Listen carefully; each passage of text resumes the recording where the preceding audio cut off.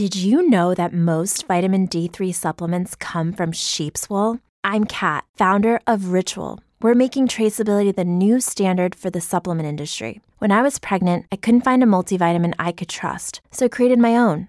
Ours is made traceable, third-party tested, and clean label project certified. Oh, and our vitamin D3, it comes from sustainably harvested lichen from England, not sheep. Trace for yourself with 25% off at ritual.com/podcast. For the ones who work hard to ensure their crew can always go the extra mile, and the ones who get in early so everyone can go home on time, there's Grainger, offering professional-grade supplies backed by product experts so you can quickly and easily find what you need. Plus, you can count on access to a committed team ready to go the extra mile for you. Call, click Grainger.com, or just stop by. Grainger, for the ones who get it done.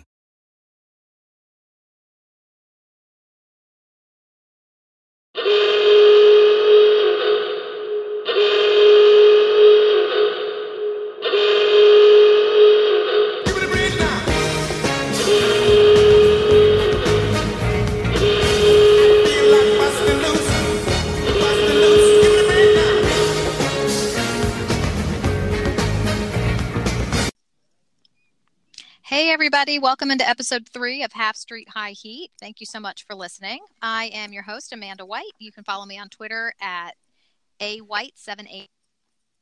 I am joined by my co-hosts, as always. Can you guys give your names and handles? Ryan and Nick over here, the voices behind at DC Natchak. Give us a follow. We only follow back elite accounts, so we can guarantee that it's great content.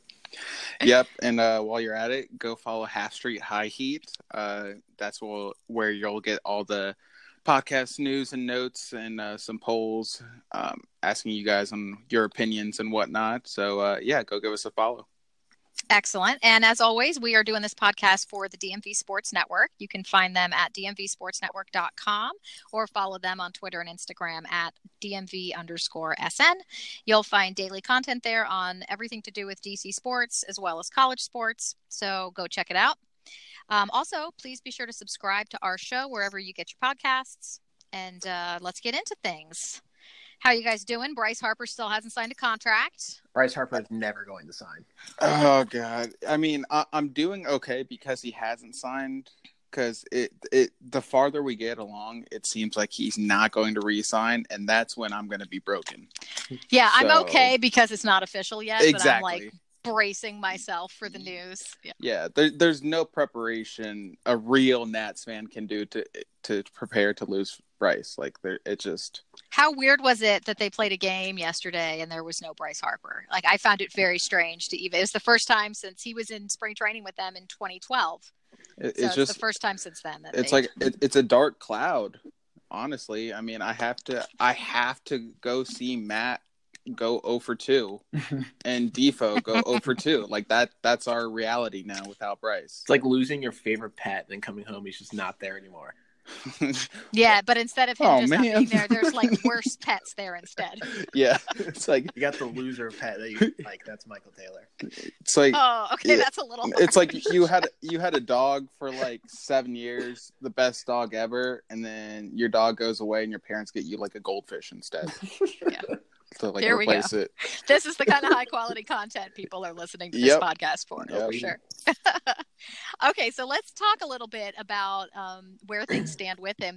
Mark Lerner gave an interview this week down in Florida at the spring training facility where he basically said they haven't talked to Boris or Bryce in a couple of months, that they've moved on. And then bizarrely at the end of the interview, he says, but the door's still cracked a little, which I guess means my loose cannon of a dad might still do this. I don't know. Yeah. So it's either he's a complete idiot or which seems unlikely. Yeah. Or he just has no clue what's going on.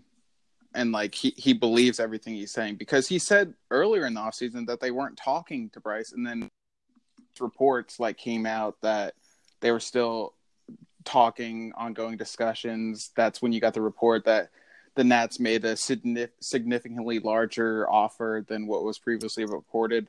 So either Mark Yeah, although Lerner's the an details idiot, came out or... on it this week, and it sounds like while it was $300 million, it was like backloaded. It didn't have any opt-outs, so it doesn't sound like it was really anything. Well, that to... was the offer they gave at the end of the season. That wasn't like anything that came out or anything that was offered in the off season. Yeah.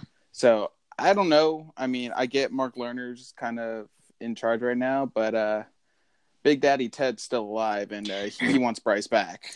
Yeah, it seems like, that's why none of the analysts, even if you listen to the MLB Network or anything, everybody always ends their discussions of Bryce Harper by saying, well, but you never know what Ted Lerner might do. So there's really no way to know till when he actually inks his signature on a contract. Until then, I don't think anybody really has any idea what's going to happen. Yeah, I mean, and Ted we trust, so hopefully let's hope so. Yeah, he gets something done. So, what do you think? How likely is it that it's Philly? That seems to be where all the momentum is right now. I think it's like 95% Philly. I mean, they just they're really desperate right now, and they want to prove that this trade of Realmuto was worth it. So they have 2 years to win now, and I think they're just going to throw all the money at him and be like, "Hey, let's see how much you really hate Philly and come here for $350 million." Because those are what they're right now. Yeah, I mean, that's going to be what ultimately gets him to Philly because, I mean, there's no debating that he just doesn't want it. I don't know if he doesn't want to If he wanted to there. go there, he would have already signed there. I don't know if it's like the team or whatnot. I don't necessarily think it is because they have a pretty good team and something to be excited about, but it's Philly in general, which, I mean, I can't blame he's had him. a lot of bad experiences with those fans. Yeah. And, if he wanted to go there, he has had ample opportunity. He's talking about where he and his wife are probably going to start a family. Like, do they want to live in Philadelphia? Yeah, so, I don't blame him. So, I mean, it's nothing against the Phillies, but the Phillies fans and maybe Philadelphia. Oh, yeah, he just doesn't. Philadelphia is the worst fans in baseball. He doesn't. Philadelphia is the worst fans, period. Yeah, that's true. Across all sports. But no, he just doesn't want to be there. But at the same time, if you're offering $100 million more than anyone else has offered, I could get used to Philly. I think so. I like cheesesteaks. Cool. Yeah. I mean, it's brotherly love-ish. So I like having batteries thrown at me. Yeah. I mean, and that's the thing. And I think that there's the other thing for Bryce is probably weighing on him is he doesn't really want to go to Philly, I don't think. But also he's really crapping all over his legacy in DC. DC fans are going to hate him if he goes to Philly. And I'm sure that's hard for him to accept. I don't know that he loves the city as much as he professes to, but I do think doesn't want the fans here to hate him and boo him when he comes back either. He's spent a lot. He did a lot of growing up here, and I'm sure that's hard on him. Yeah, the city means something to him, which is nice to know. But if you just pretend it wasn't Philly, it's just like a team, like just any team. It's tough when you're one of the best free agents ever to hit the market, and your agent, basically everyone's telling you that your market is one team. I'm sure that's hard to take. Being as stubborn as I am personally, if someone told me that, I wouldn't want to do it. They're basically telling you, oh, if you want to play, you have to go there. I don't want to do that. Well, he doesn't have to, but if he wants to get paid what he's being told by, I guess, his agent he's worth, that kind of segues into my next question is he worth $350 million? I don't think... Is any player worth $350 million? Yes, players are, but go ahead, Ryan. I don't think any player is worth that much money. Ooh, okay. I don't either. It's so much money. And the reason why he's going to get that is just because he's probably the only player in the league that actually drives ticket sales. No one moves the needle like Bryce does and his marketing ability. Like if the Phillies do sign him, they're going to get season ticket sales and jerseys bought in the next couple of days that they haven't seen in a long time, which is why his value's going to get up there. But I don't think any player is worth that much money. I think there's only a handful. I'm not saying $350 million is going to be commonplace moving forward once we see like Acuna or Soto or like these younger generation guys in the market. I'm not saying that's going to be their future, but if there was a player worth $350 million, it would be Bryce Harper. It would be obviously a Mike Trout, maybe a Mookie Betts.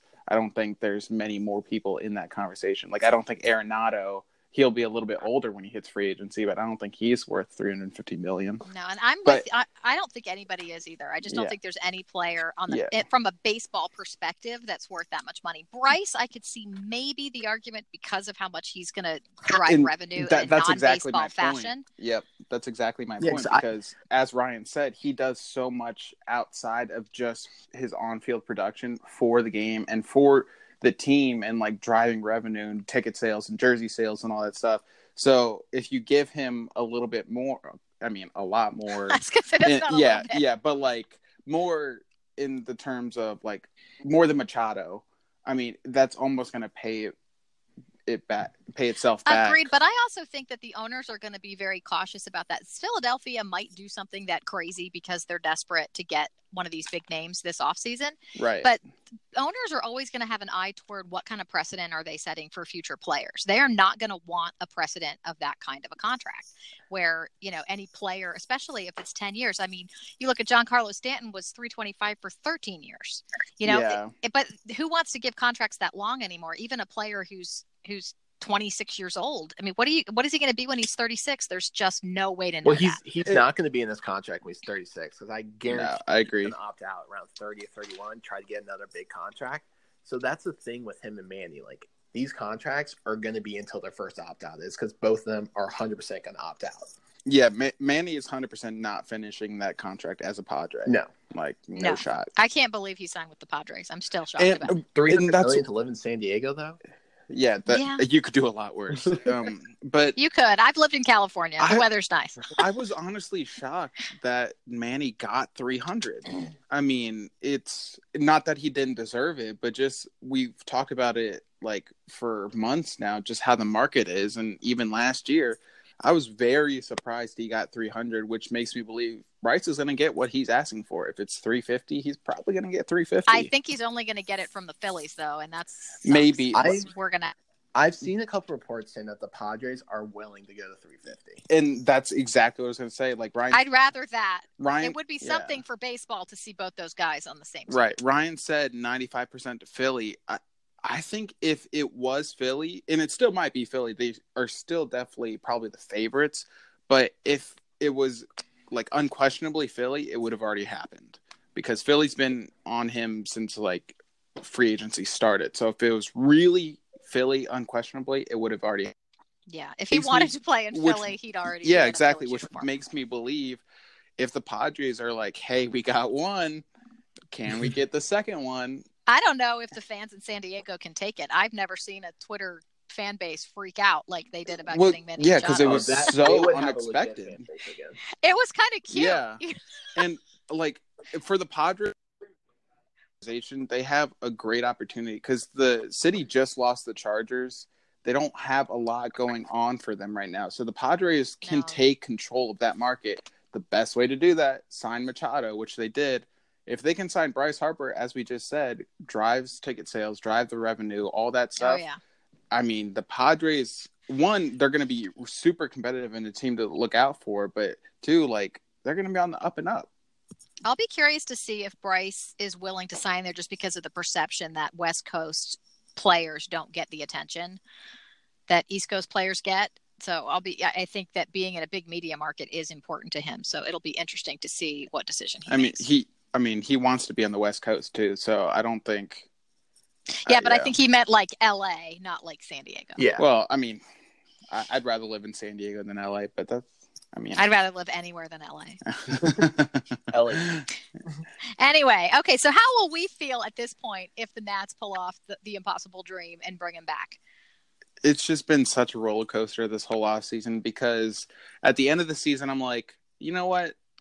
I'm feeling pretty good that he's going to come back. Like, I just feel like it's going to happen. And that's mainly because of how I felt about the Nats and like their unfinished business per se, but also kind of where the Cubs were. Like the Cubs were just strapped and weren't able to do anything. And I think if the Cubs had $40 million to spend, this would have been done a long time ago. Yeah, I think it would have been done in November or December. Exactly. So the fact that the Cubs were strapped, I was like, okay, I think he's coming back. And now it's just been such a roller coaster ride that I don't know how I feel. Obviously ecstatic, but it's just like, so yeah, it's torturous. kind of hard to even think about at this point. They still have his big giant poster up at Nats Park for what that's worth. Means everything. Nothing. I mean, he's our king. So I mean, if he comes back, I'm going to be the most obnoxious person in the history of Twitter.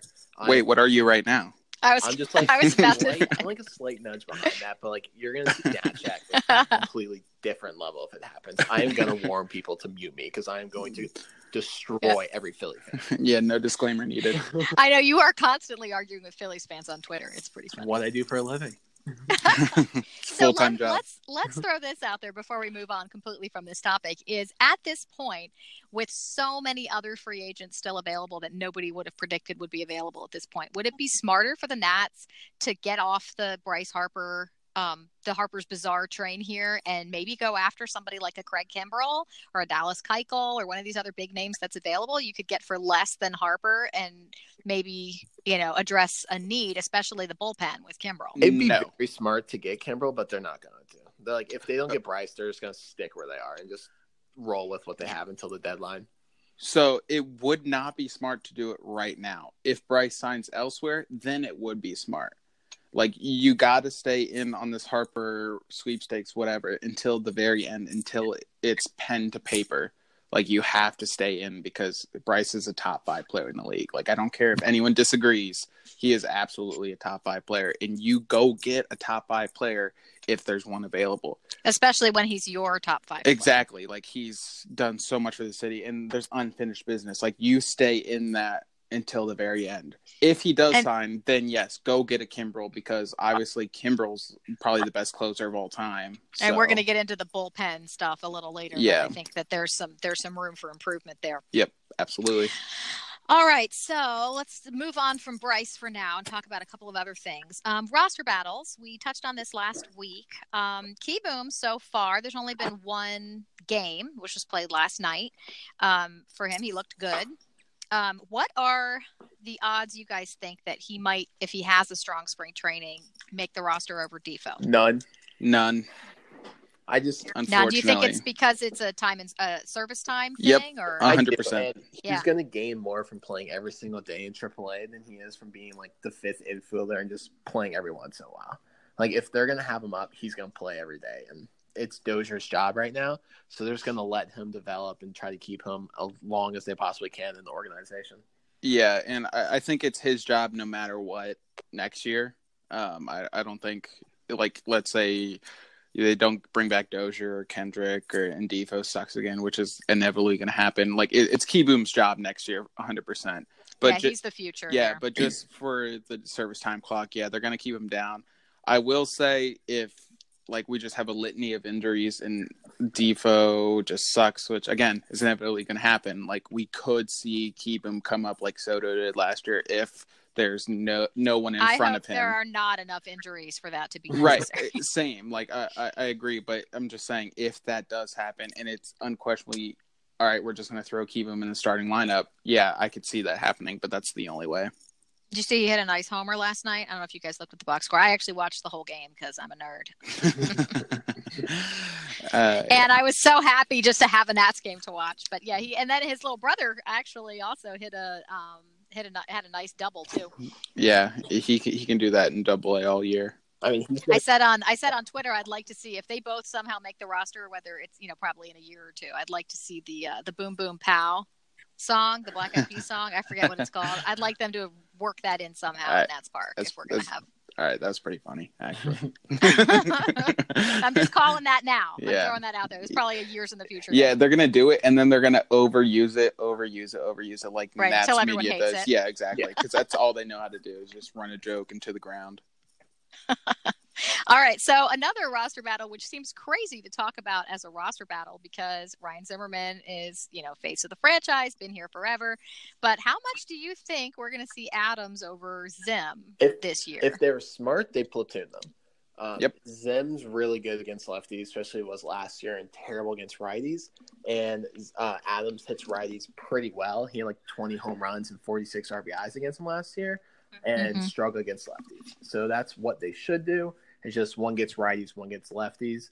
But what are they going to do is just play Zim every day until he gets hurt.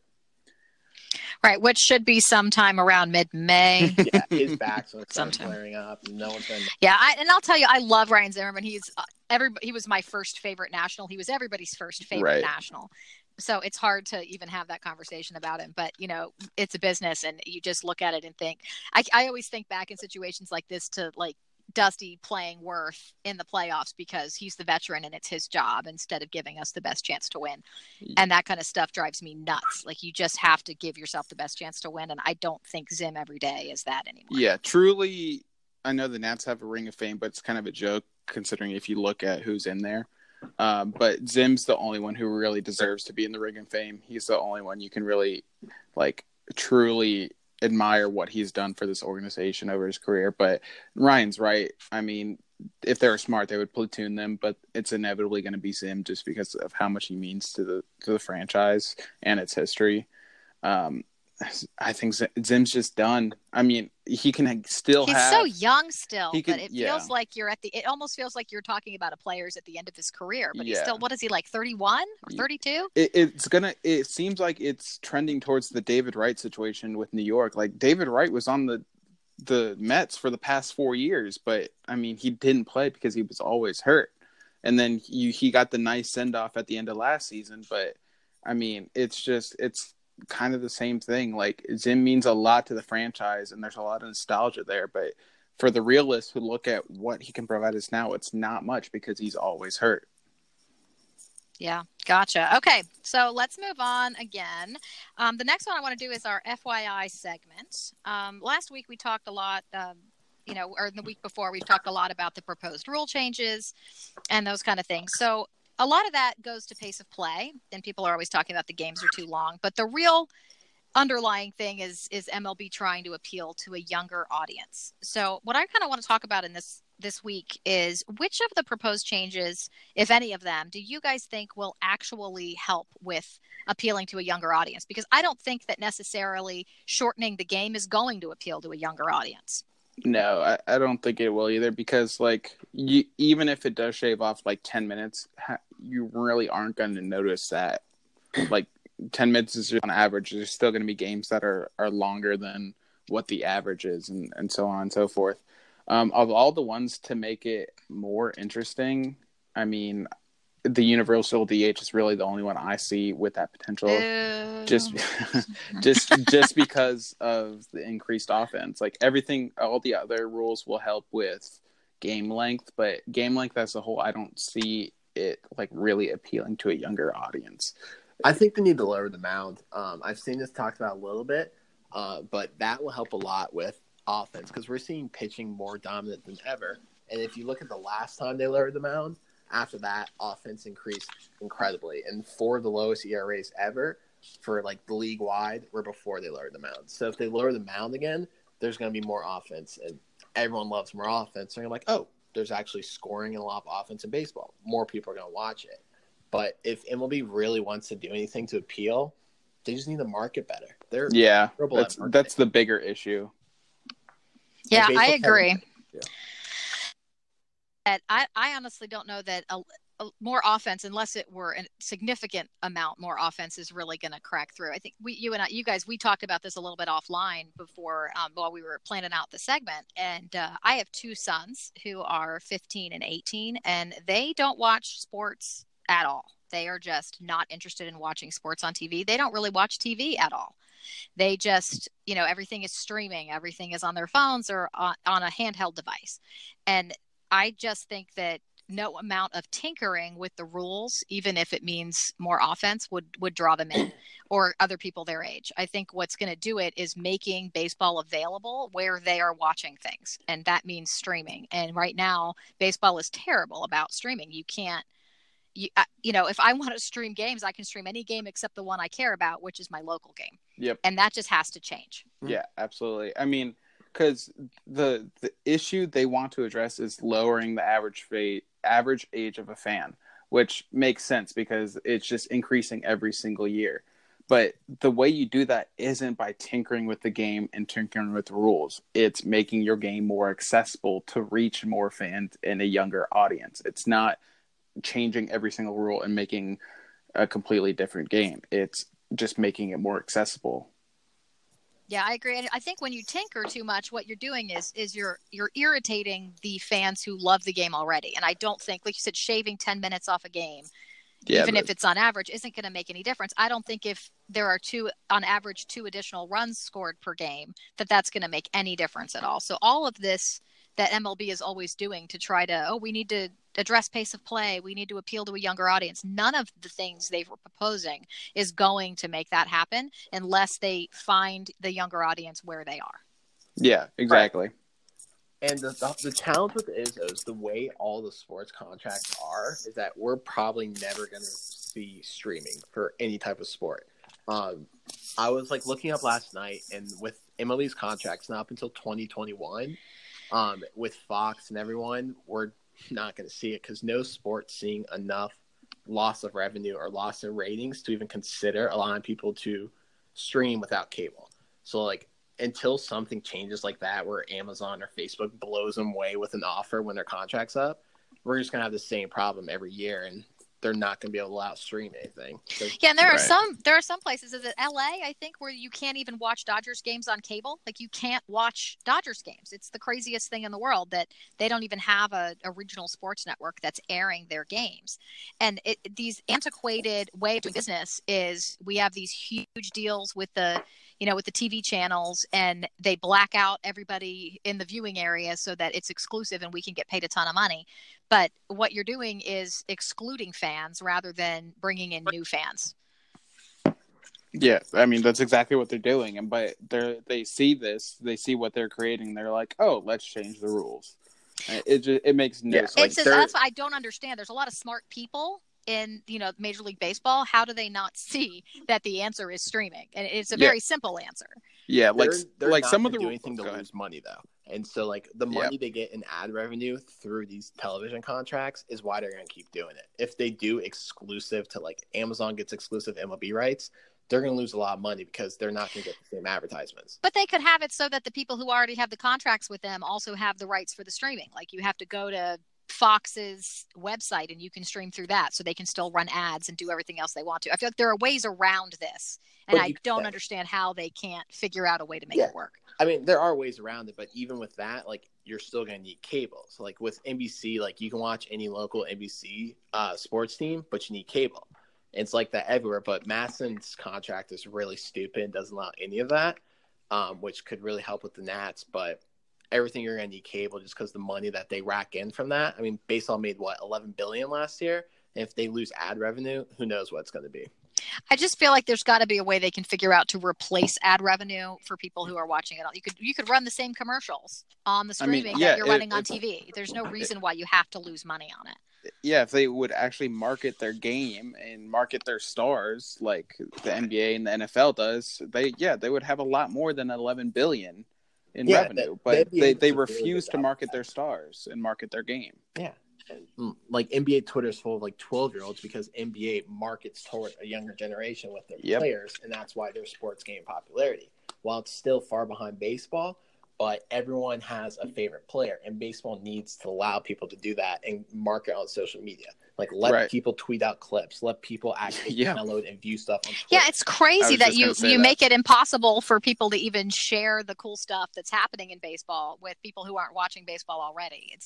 It really makes absolutely no sense. Yeah, and you touched on it earlier, Amanda, like how many stars are on the West Coast that like are just forgotten because MLB doesn't market their game. They don't allow anyone to market their players. Mike Trout very well may be the best baseball player to ever live, and like to a non-baseball fan, they don't know who Mike Trout is. He's otherwise known as who to anybody who doesn't already watch baseball. Like Bryce Harper is a household name to people who don't watch baseball, but that's largely because of Bryce Harper, not because of MLB. Yeah, he's created his own brand, which a lot of baseball players don't do. Which I think like Nike could do a better job with it. Under Armour can do a better job with featuring them in commercials. Because a lot of baseball players have the endorsements, but they're just not really in commercials. Yep. But Bryce is in a ton of National League commercials. Yeah. All right. Well, before we move on to our next topic, I just want to tell everybody who's listening about the library of podcasts from the DMV Sports Network. There are 9 active shows right now.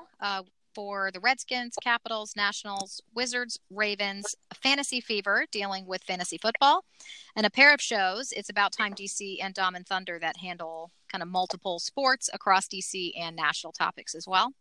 These are all available wherever your podcasts are found, so check them out. Leave reviews, subscribe. We really appreciate it. All right, let's move on and talk a little bit about Anthony Rendon, which the three of us have been arguing about a bit this week. So it seems like there's some Rendon isn't as good as everybody thinks he is vibe I was getting from you guys this week. Yeah, I think Rendon's a very good player. He honestly, like, he's a top 20 guy in the league, but Nats fans have like begun to hype him up thinking he's like Mike Trout. Like, he's a good player. He's going to produce 270, 20, 80 every single year, but he's not the elite guy everyone's making him out to be. So my opinion of Rendon is I think he's great. I would love to have him on any single team I would ever like dream of.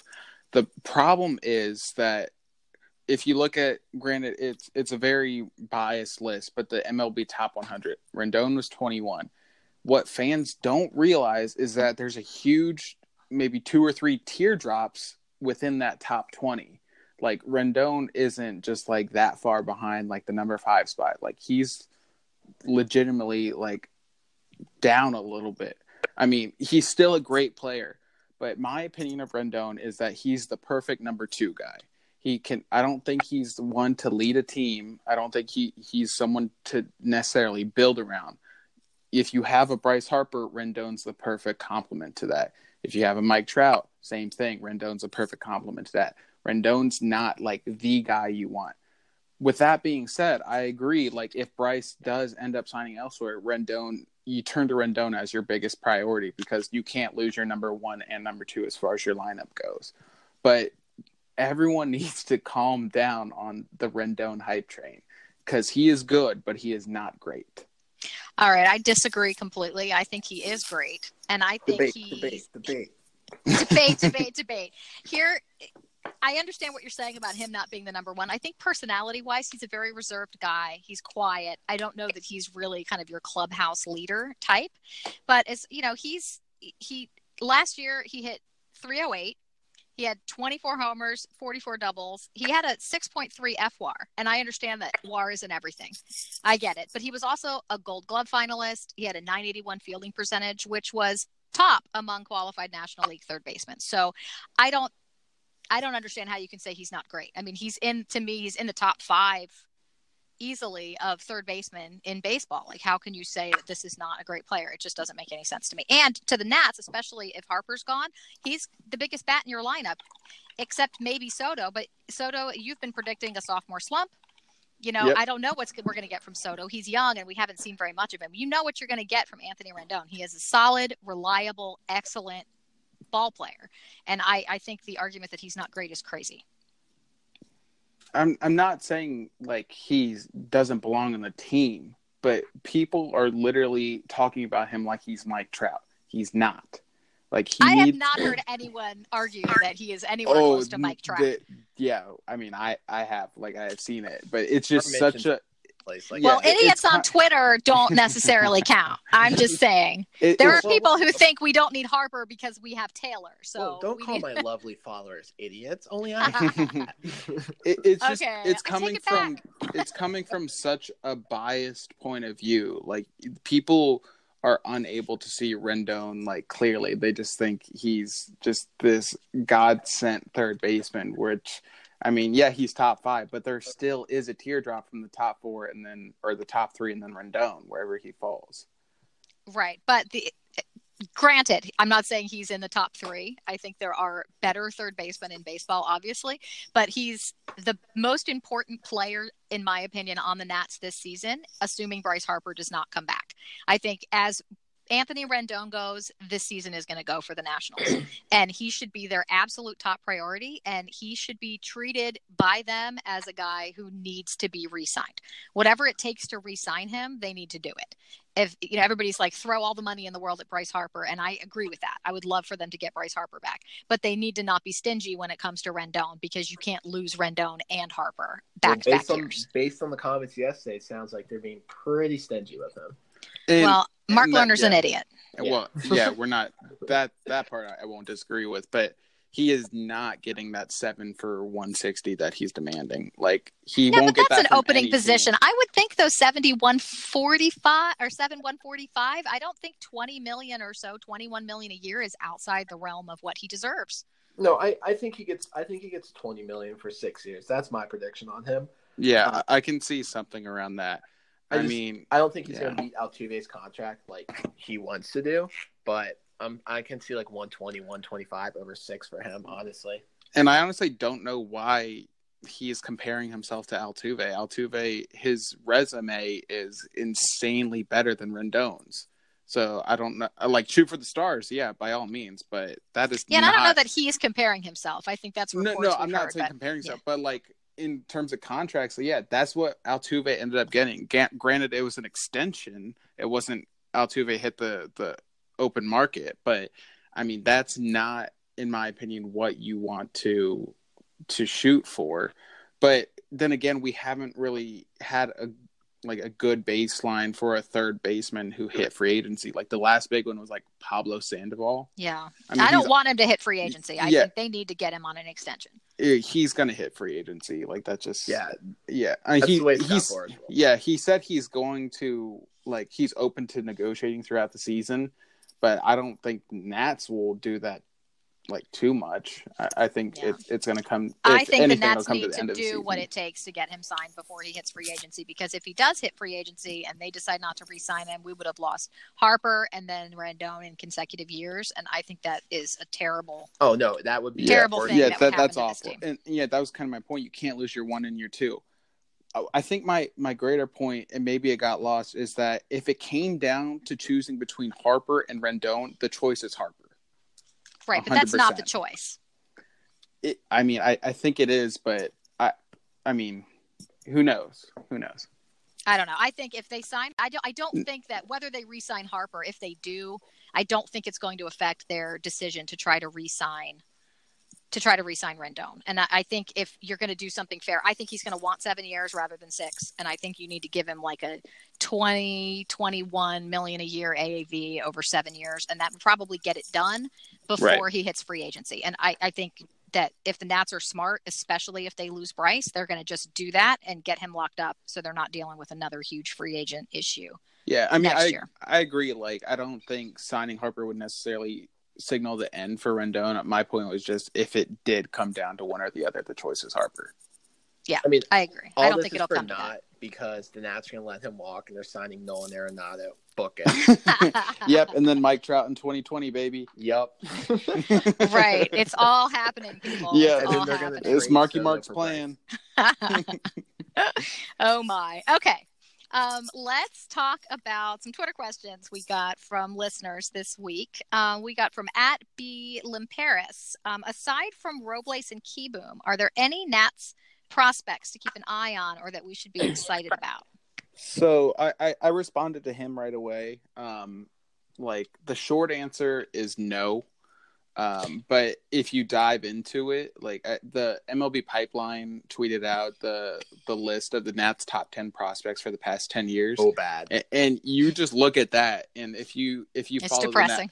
if you follow that follow the Nats for any amount of time, like you can see that is not very good. So much AJ Cole. Too much AJ. Seeing AJ Cole is too much AJ Cole. Yeah. But 5 years, though, out of the 5 years he spent on the top 10 prospect list, which is crazy to think about. Well, I mean, that means he wasn't good enough to ever make it to the MLB for 5 years. But no, the short answer is no, but that doesn't necessarily mean the Nats aren't positioned well. It just means that prospects, as we've said, don't really pan out. And if they do, it takes 3 to 5 years. I mean, Giolito was on there for 3 years, and maybe that's not the best example, but he was the number 1 prospect in baseball at one point, and he was still there for 3 years. Robles I think he's on his 3rd or 4th year on that list. That doesn't mean he won't pan out, but the question was aside from Robles and Kieboom, and there isn't, but again, that doesn't condemn the Nats and their farm system. And there are a couple of names that we've seen before. One is Rowdy Reed, who was the catcher, who I think then got a PED suspension, but he's still on the top 10 list for this year, I think, or on some people's top 10 lists for the Nats this year. So interesting to see how he'll pan out. He got an 80-game suspension. Looking at this list is kind of depressing because it kind of shows that, one, the Nats don't draft well, and two, man, they cannot develop people.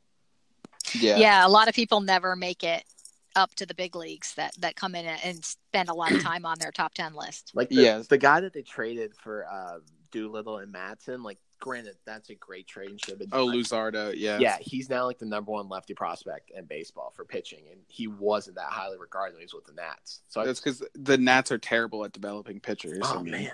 Like, look at Trinan. Trinan's probably the best reliever in baseball now. Vasquez. That is hard to take. And formerly Felipe Rivero, Felipe Vasquez with the Pirates. Now he's like a dominant closer, and he was a joke while he was with the Nats.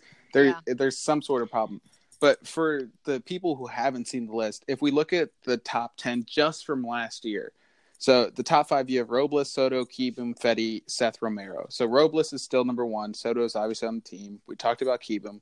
Fedde is a bust. I mean, that's not anything to be excited about. Seth Romero, I don't even know if he's in the organization. He had some sort of like meltdown, and they like sent him home. They sent him to the farm upstate. Yeah, exactly. Yeah, with all the other dogs. Yeah, that didn't work out well. Yeah, and then if you look at like the next 5, Luis Garcia, Antuna, Crow, Johnson, Gutierrez, like none of them. Well, Crow is, but none of them like are still on the top 10 list like this year. There's Wilmer Defoe on here a couple of times. Yeah, so that's really all you need to know. End of Twitter question. Like, prospects suck. All right, let's move on to the next question. We got from @OnePursuit22. How effective will the Nats bullpen be? This is a great question. I think the bullpen's going to be the biggest issue this season. I think they're going to struggle big time, and it's just going to be Doolittle is going to be the good one. Everyone else is going to struggle, and we're going to struggle getting the game to him. What I really want to see them do, which I know they're not going to do, is they should trade Keeboom and get a great bullpen arm in return for him, which would be very smart to do so you have someone locked down in the 8. But I don't want to trade Keeboom. The second basemen are stacked in free agency next year. Yeah, they are. It's just I hear you, but there's a great reliever available in free agency right now. Why not sign him and keep Keeboom? Well, he hasn't come down on his $100 million over 6 years request. So. Yeah, he actually just said that if he doesn't get his demands, he's willing to sit out. Somebody said he said that, but then his agent came out and said he absolutely has never said that. That's insane. I think that's more damage control than anything. Yeah, maybe. Probably. But maybe. I don't think Kurt Kimbrell's going to be willing to sit out the season.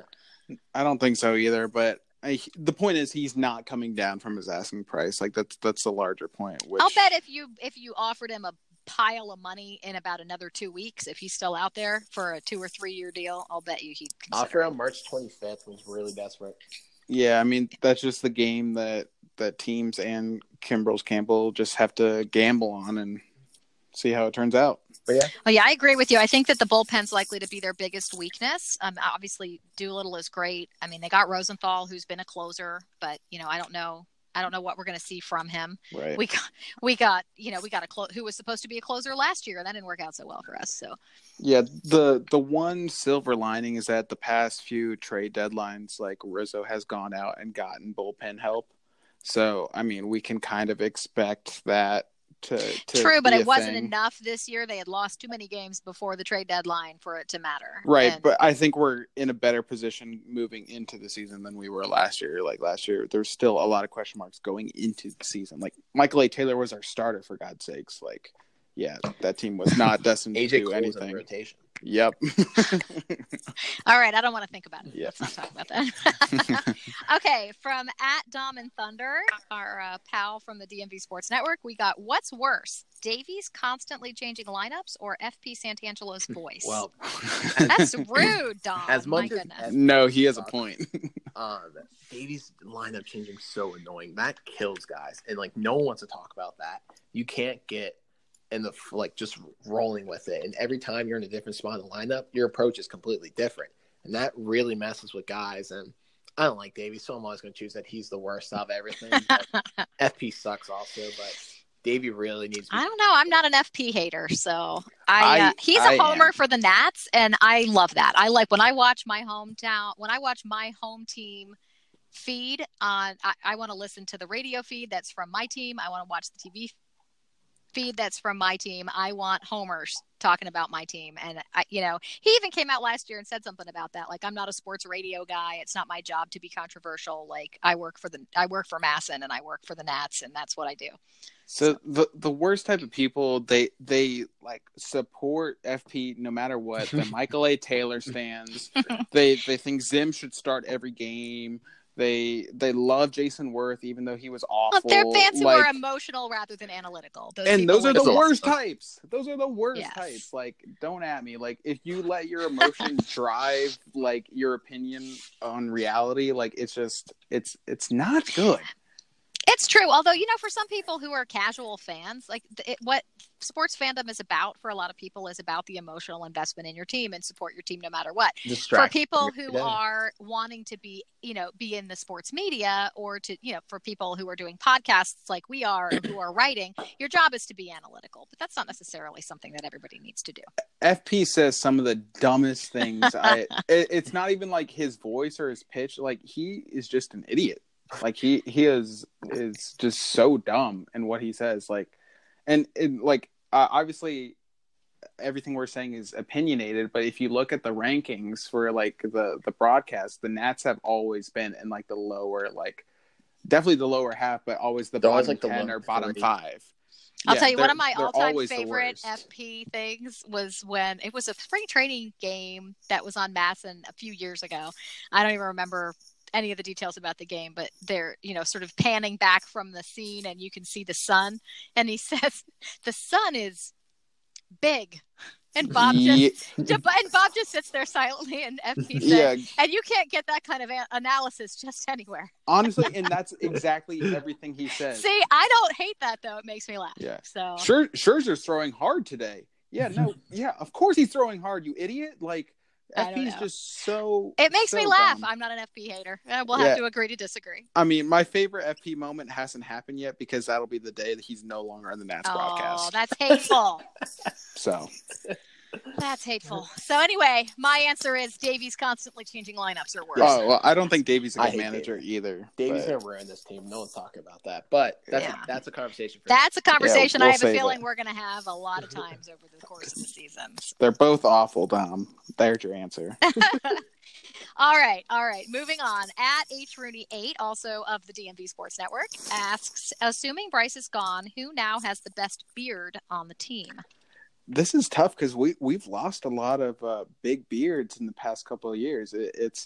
We're like sorely lacking on the facial hair. And I swear to God, if you say Aaron Barrett, I am leaving so quickly, because he does not deserve to be on a mound at all. And I don't care. I don't know if we can say whether he deserves it or not. He's just coming off an injury. So he does. It's the perfect time to find out whether he's got it anymore. No, he does not have it. Disagree and you want to argue? Gladly will do that. Yeah, he never had it. Like, he has never had it before in his life. He's not going to be on the roster when the season starts, so it doesn't really matter. What difference does it make? Well, he needs to stop ruining my spring training. You didn't even watch the game. Fake news. No, but I think, I mean, there's not like that impact beard. I think that's what we're really missing. Rendon's had it before. Yeah. He's done the facial hair thing. He doesn't have it now, but I think, in the past. Doolittle, I don't know what Strauss is looking like nowadays, but Doolittle's the answer. No matter what Strauss is looking like, it is not an impact beard. Okay, but I think it's just Doolittle right now. Like, that's really the only answer. But looking at the Nats website, and Austin Adams has a pretty ferocious thick beard. All right. So little dark horse contender for beard of the year. But how about for people who are going to be on the roster on opening day? Okay, well, the good news for the Nats is there's a great beard on the free agent market that'll only cost you like $350 million. Jason, so Jesus Christ, Ryan. So. Oh my. Okay. Well, on that note, I think we can finish up here. For everybody who listened, thank you so much. We hope you enjoyed the show. And if you did, please subscribe to us wherever you get your podcasts. We'd love it if you'd leave us a review. You can find me again on Twitter. I'm Amanda White at awhite7877. You can find Nick and Ryan at DC Natchak. And you can follow the pod at at Half Street High Heat on Twitter. Also, don't forget to check out the DMVSportsNetwork.com. You can follow them on Instagram and Twitter at DMV_SN. And if you're interested in joining the DMV Sports Network team, they're always looking for writers and podcasters. You can contact them via Twitter. You can send a DM, or you can email them at dmvsportsnetwork@outlook.com. So thanks everybody for listening, and I guess I will talk to you guys next week. See you guys later. Bring Bryce home. Give me the bridge now. I feel like busting loose. Busting loose. Give me the bridge now. I feel like busting loose. Busting loose now. Busting loose in the evening. Busting loose can be pleasing. Talking about busting loose, y'all. Busting loose in the meantime. Busting loose make you feel fine.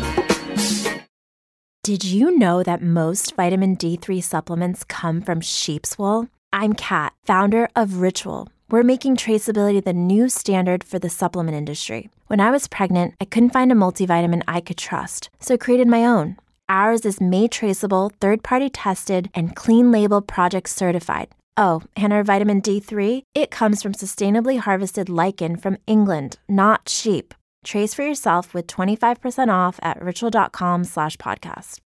You know how to book flights and hotels. All you're missing is a tool to plan the travel experiences you'll have once you arrive. That's why you need Viator. Book guided tours, activities, excursions, and more in one place to make your trip truly unforgettable. Viator has over 300,000 travel experiences to choose from. Everything from simple tours to extreme adventures and all the niche, interesting stuff in between. So you can plan something that everyone you're traveling with will enjoy. Real traveler reviews give the inside scoop from people who've already been on the experiences you're considering. So you can plan with confidence. Free cancellation helps you plan for the unexpected. And 24/7 customer support means you can travel worry-free. Download the Viator app now and use code Viator10 for 10% off your first booking in the app. Find travel experiences for you. Do more with Viator.